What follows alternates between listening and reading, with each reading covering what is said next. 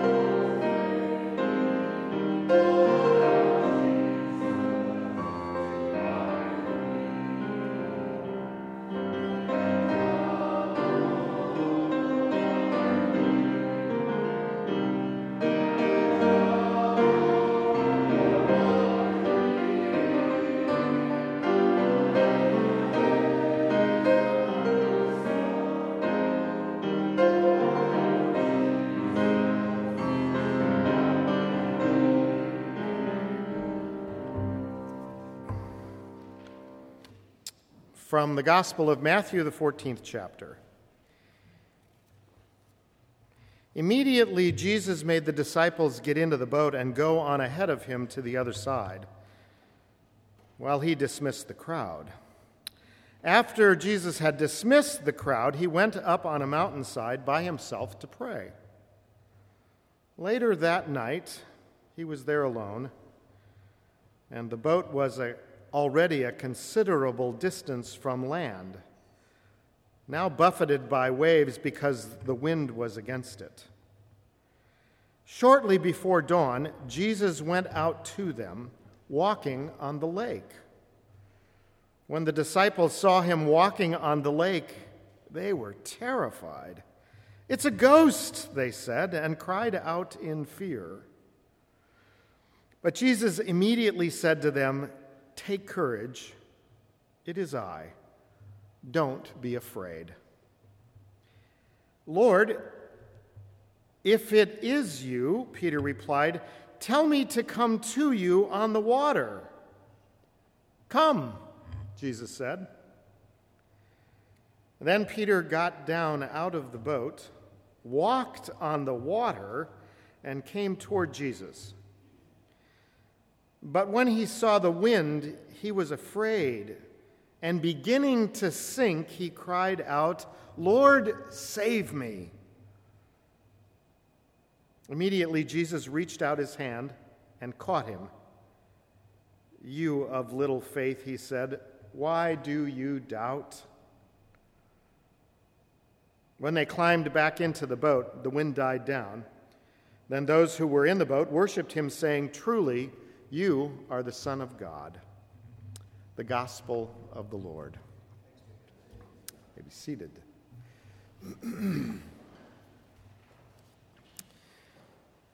We'll call this one important moments often forgotten or dismissed.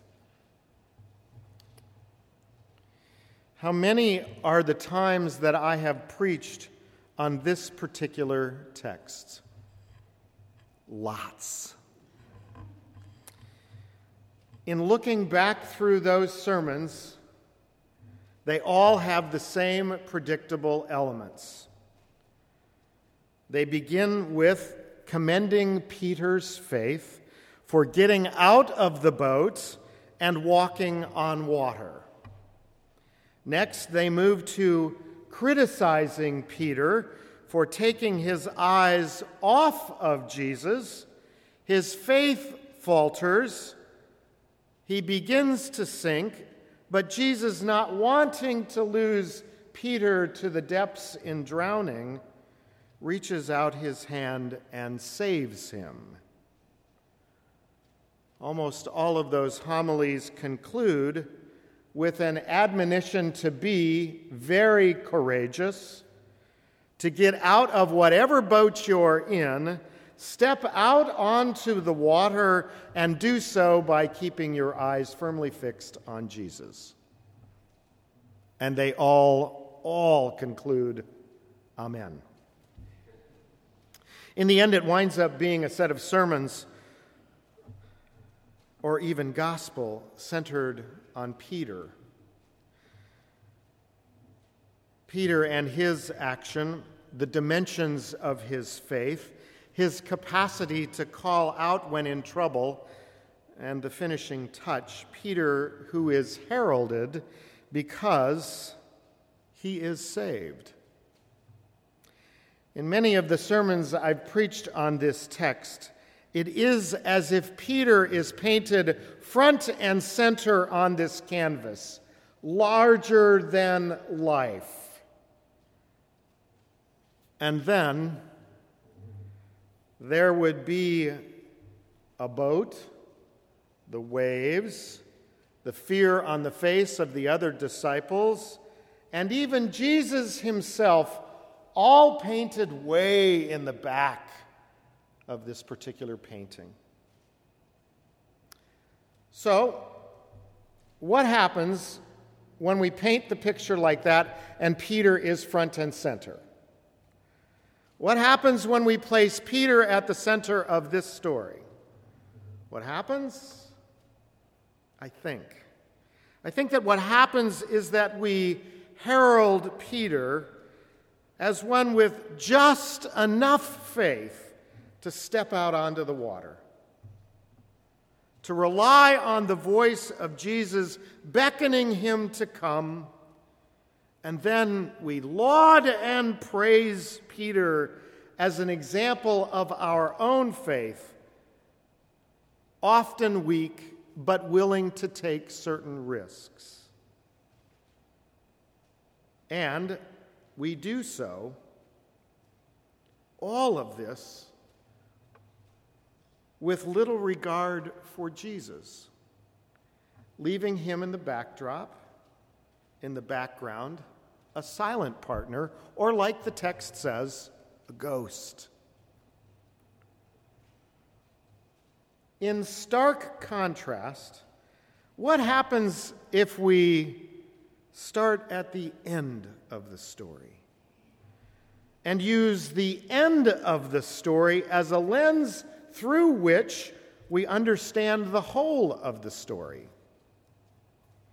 The end of the story. And they climbed into the boat, the wind died off, and all in the boat worshiped Jesus, saying, "You are Lord and Savior." The end of this story reveals the following.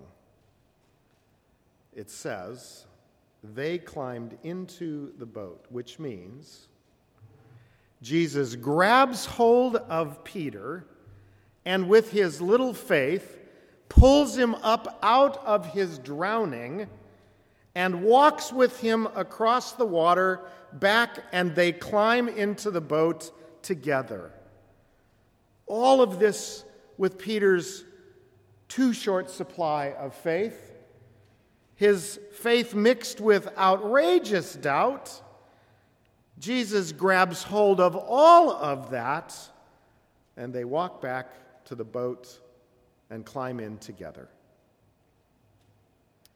Now, the front end of the story tells us that Jesus is with the disciples. They're doing a certain amount of ministering, and at some point, Jesus says, we've got to go to the other side. So you all get into the boat and start to head out. I need to pray for a little while. Jesus does just that. And then at some point when Jesus is done with prayer, Jesus says, I need to be on the other side of the lake. He could have teleported. He could have snapped his fingers and gotten there instantly. He could have literally walked across the water and beat them to the other side of the lake. Or he could have ascended and descended and just arrived there. But he doesn't. The story reveals that he wants to be with the disciples. So what does he do? He finishes his prayer and walks across the lake to be with them. And they recognize him at a distance. It is his desire to be with them. For a moment, though, consider the boat. It is one of the earliest symbols for the Christian community of faith. And this story indicates why the boat is attractive. That when surrounded by adversity, safety and salvation are experienced with Jesus on the boat, in the boat. Even with waves crashing in and fear abounding, it is on the boat with Jesus where there is safety and salvation. Remember that a boat in early Christian literature is not a static symbol. The boat is a vehicle used to get from here to somewhere. So where was the boat going with its cargo of disciples and Jesus? The boat and the cargo are going to somewhere else to share the message of Jesus that God is among us, Jesus with us. Jesus uses even the little faith and fear experienced on that boat to communicate the love and passion of God. Just like he grabbed Peter and got into the boat, he does no less with us. Grabbing us, holding us, not letting us go, climbing into our boat as it journeys to share the love and grace of Jesus Christ. Amen.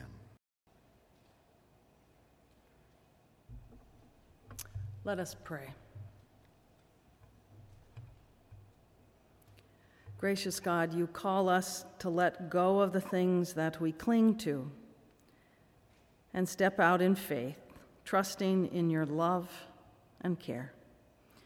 Give us courage to step out boldly with faith to follow without fear. Take our lives, take our fear, take our gifts. Use them to accomplish more than we can possibly imagine, so that through us your kingdom might come and your will be done. There is so much in the world for which we want to pray. Today, we remember before you our friend Jarvis Streeter, and for Peter Carlson, and for Garo's family as they grieve and remember and treasure his life. For Chris Karsten, and for our students who are grieving as well. Keep them all in your close embrace. Thank you for the gift of a new bishop-elect for our Southwest California Synod. We pray for our friend and brother Guy Irwin as he meets the press and thinks about what is to come. We have changed his life radically, and yet with joy we release him from this university and send him into ever-widening circles of influence and vision and love and care. We pray for all those of our students who are studying in travel seminars and for the students who are enrolled in classes here and at our other campuses. Give them bright moments of learning, filled with aha and wow moments, and delight them with the place that is Cal Lutheran. All these things we pray in your name, in the name of God, whose love for us never fails. Amen. Would you stand for the blessing? Step out then in the deep embrace of our Creator. Head out from the safety of the shore into the current of this turbulent life, knowing that the mystery of God holds you and will reveal to you more truth than you can ever imagine. Go in peace to love and serve God by loving and serving others. Amen.